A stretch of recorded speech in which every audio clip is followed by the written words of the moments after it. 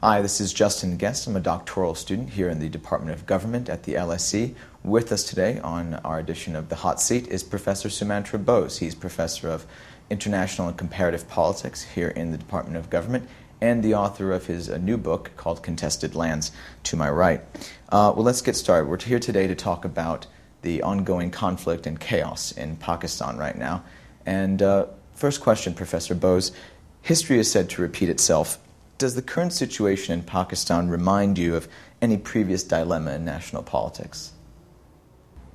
Not in Pakistan itself, although Pakistan has faced several catastrophes in its history, the most notably being the disintegration of Pakistan as a state in 1971 and the creation of Bangladesh out of eastern Pakistan. But there is another situation from about 3 decades ago that does remind me of the Pakistani situation currently, and that is the situation in Iran in 1978, where the Shah of Iran had become about as unpopular, personally, as Musharraf has become right now. Well, do you see this as a sort of new Islamic revolution in Pakistan, similar to the type we saw in Iran? No, for 2 reasons. There is a parallel in terms of the unpopularity of the leadership and the semi-meltdown that's taking place in the country, but there are also 2 significant differences. First of all, Pakistan still has its army, which has a certain cohesion to it, even today. So it's difficult to see Pakistan succumbing to any kind of radical Islamist challenges, except in a localized way, as long as the Pakistani army is still basically intact and more or less cohesive. The second difference, of course, is that radical Islamism doesn't really command, even now, more than minority support within Pakistan. And its influence within Pakistan is geographically patchy. So there are 2 significant differences. The Pakistan army is still around to fend off any radical Islamist challenge to the regime. And secondly, Islamism doesn't have the same kind of legitimacy and popularity in Pakistan today, nowhere near the level of Iran in 1978, 1979. Well, of course, the military in Pakistan has endured a few defeats lately on the outskirts of the country. Do you see the political implications and security implications of their weakening in the country? Is this going to be a problem? Well, the Pakistan army is facing the challenge of guerrilla war on the peripheries of the country, mainly in what's known as FATA, the federally administered tribal areas. And there, of course, the army is on the back foot, to use a cricketing metaphor. And it's not uncommon in any guerrilla war for a regular army to suffer tactical reverses at the hands of well-organized and ideologically motivated guerrilla foes. But at the same time, that's not a challenge to the army beyond a certain level.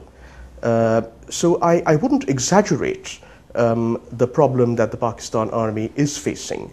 Then, of course, there's the other law and order problem, which is the phenomenon of random suicide bombers roaming around in urban areas and blowing themselves up in the center of major cities like Islamabad and Lahore. But I wouldn't exaggerate the strategic difficulty that the Pakistan army is in. Of course, this is still a very difficult situation for the Pakistan army. The Pakistan army is used to commanding a great deal of prestige in Pakistani society. And for the Pakistan army to be attacked in this way in certain parts of the country is in itself demeaning to the prestige that the Pakistan army has commanded in society. Well, if the world were your Lego set and you could choose any first component of government or civil society to build to make this situation better, what would you construct to reestablish order in Pakistan, to set it on a path towards a just and fair society? Well, I think there needs to be a reasonably durable form of power sharing between Pakistan's civilian political elites and its military-led bureaucratic elite. Of course, this was exactly what the United States was driving at for much of 2007 when it tried to get a weakening, increasingly discredited Musharraf to strike a pact with Benazir Bhutto, the leader of the Pakistan People's Party. And we know how tragically that effort was aborted in the end. But at the moment, the first step that really needs to be taken, if there is to be even a superficial normalization of the situation in Pakistan, is the removal of Musharraf from the post of president. First of all, his legitimacy as president is dubious, to say the very least. But his removal in the coming months is absolutely essential, because Musharraf has put himself in a position where, like the Shah of Iran in 1978, he is tainted and compromised in the eyes of the vast majority of Pakistani society, ranging from urban liberals, westernized secularists on the one hand, to religious fundamentalists on the other. So what I can say is the first step towards normalizing the situation in Pakistan is that Musharraf's institution, the army, and Musharraf's patrons, until now, the American administration, find a way of easing him out of the presidency as soon as possible. So speaking of the United States, how should this conflict be viewed in relation to the West? Is this building rejection of Musharraf? Is it a rebuke of his alliance with the United States and its European partners in the quote-unquote war on terror? Or is it a struggle for democracy in the model of the Western state itself? Are they looking for the Western state as a model here? Well, there's so many elements to the crisis in Pakistan, really. Of those elements, the one that interests the United States and the West more generally in the most immediate way is the war on terror, especially on the Afghan-Pakistan border. Now, of course, the Afghan-Pakistan border is highly porous. It's demarcated by something called the Durand Line, which was set up by the British in the late 19th century, but has never been recognized as a proper border by numerous inhabitants living on both sides in Pakistan and Afghanistan, who are ethnic Pashtuns or Pathans. Of course, this is the area which is the epicenter of the war on terror. So that is the element, the aspect of the crisis in Pakistan that interests the West most immediately. But there are other elements. I've already referred to the untenability of Musharraf's position as president. So the first step is the removal of Musharraf. It is essential to remove Musharraf from the scene if the Pakistan army is to re-establish its credibility and its prestige, at least in part, which has been lost under Musharraf in the past 2 or 3 years. And then comes the next step of working out a viable power-sharing arrangement between whoever succeeds Musharraf as the military leader of Pakistan and what's left of the Pakistani civilian political elite after Bhutto's assassination. Of course, the major player in Pakistani civilian politics among the large political parties after Bhutto's demise is Mian Nawaz Sharif, who was the prime minister who was deposed by Musharraf through his coup in October 1999. Now, Nawaz Sharif's popularity, the base of his party, which is known as the Pakistan Muslim League Nawaz, or PMLN, is concentrated in the Punjab, which is Pakistan's largest and most populous province, and contains about 1/2 of its population and its electorate. So working out a power-sharing arrangement which is viable and somewhat durable between Musharraf's successor, and of course the new army chief is General Ashraf Kiani, who was appointed by Musharraf a few months ago, and between him and the people around him in the upper echelons of the Pakistan military, and particularly, but not to the exclusion of others, but particularly Mian Nawaz Sharif, the second most popular politician in Pakistan after Benazir Bhutto, and now certainly the most popular one, is crucial to making progress towards some normalization. But in terms of political opinion, would the scenario that you're suggesting be seen as a capitulation to the West? I think one of the problems that dogged the efforts to reach a pact between Musharraf and Benazir Bhutto during 2007, in terms of public opinion in Pakistan, was that the whole effort was seen as being masterminded by the American administration in Washington. Recall that when certain very radical Islamists issued statements after Benazir's assassination, they kind of crowed over how they had liquidated the West's darling and the Americans' best friend. Now that's a good example of how any attempt at excessive American interference in Pakistan's affairs is likely to backfire. There is a very widespread feeling in Pakistan that Pakistan's sovereignty and, more metaphysically speaking, Pakistan's dignity as a nation is being infringed by constant American interference and diktats, and that Musharraf has been reduced over the years to being a poodle and a lackey for American designs in the region. A lot of opinion surveys are repeatedly showing that anti-American feelings are running very high in Pakistan.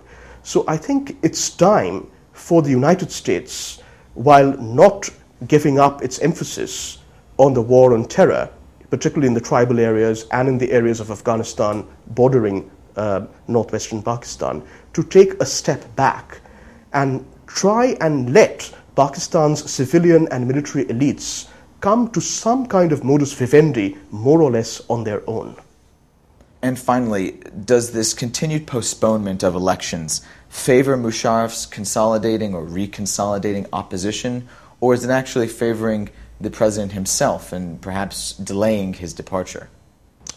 It's hard to give a direct answer to that one. I think Musharraf's time is really up. I would be very surprised if Musharraf lasts as president beyond the middle of 2008 at the very most. Beyond that, it's hard to predict who the postponement of elections is benefiting, if anybody. There is a lot of volatility in Pakistan's public opinion anyway, and Bhutto's assassination has further muddied the picture. I have a feeling that when elections are held, which they will be sometime in the coming months, it will once again be a case of the two major parties emerging with the largest number of seats. That is Nawaz Sharif's party, the PMLN, probably as the single largest party, given that it's popular in the Punjab, which contains half the electorate and the single largest number of seats of Pakistan's provinces, and with the PPP capitalizing on its base in Sindh, another province, though not as large a populace as the Punjab and some other parts of the country, and likely benefiting from some sympathy wave following the Benazir assassination in urban areas of the country, emerging as the second largest party. I don't think that picture will really change, regardless of how soon or how late, within the limit of several months, elections are really held.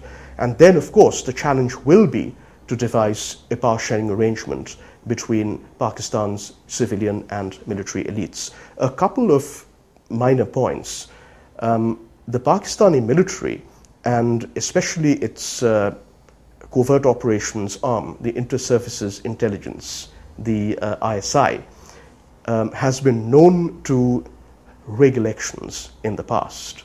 And even for the elections that were scheduled earlier this month, before being postponed by Benazir's assassination, there were rumors that the ISI was up to its old tricks again, that it would engineer an outcome where the pro-Musharraf party, known as the King's Party, or maybe the General's Party, the PML-QA, the PML-Qaidi-Azam, this is a pro-Musharraf party, which is on its last legs, along with Musharraf himself, that the ISI would engineer an outcome which would make this party the single largest party in the new parliament. So one can't rule out certain elements in the deep recesses of the Pakistani military bureaucratic state engineering some sort of an outcome like that.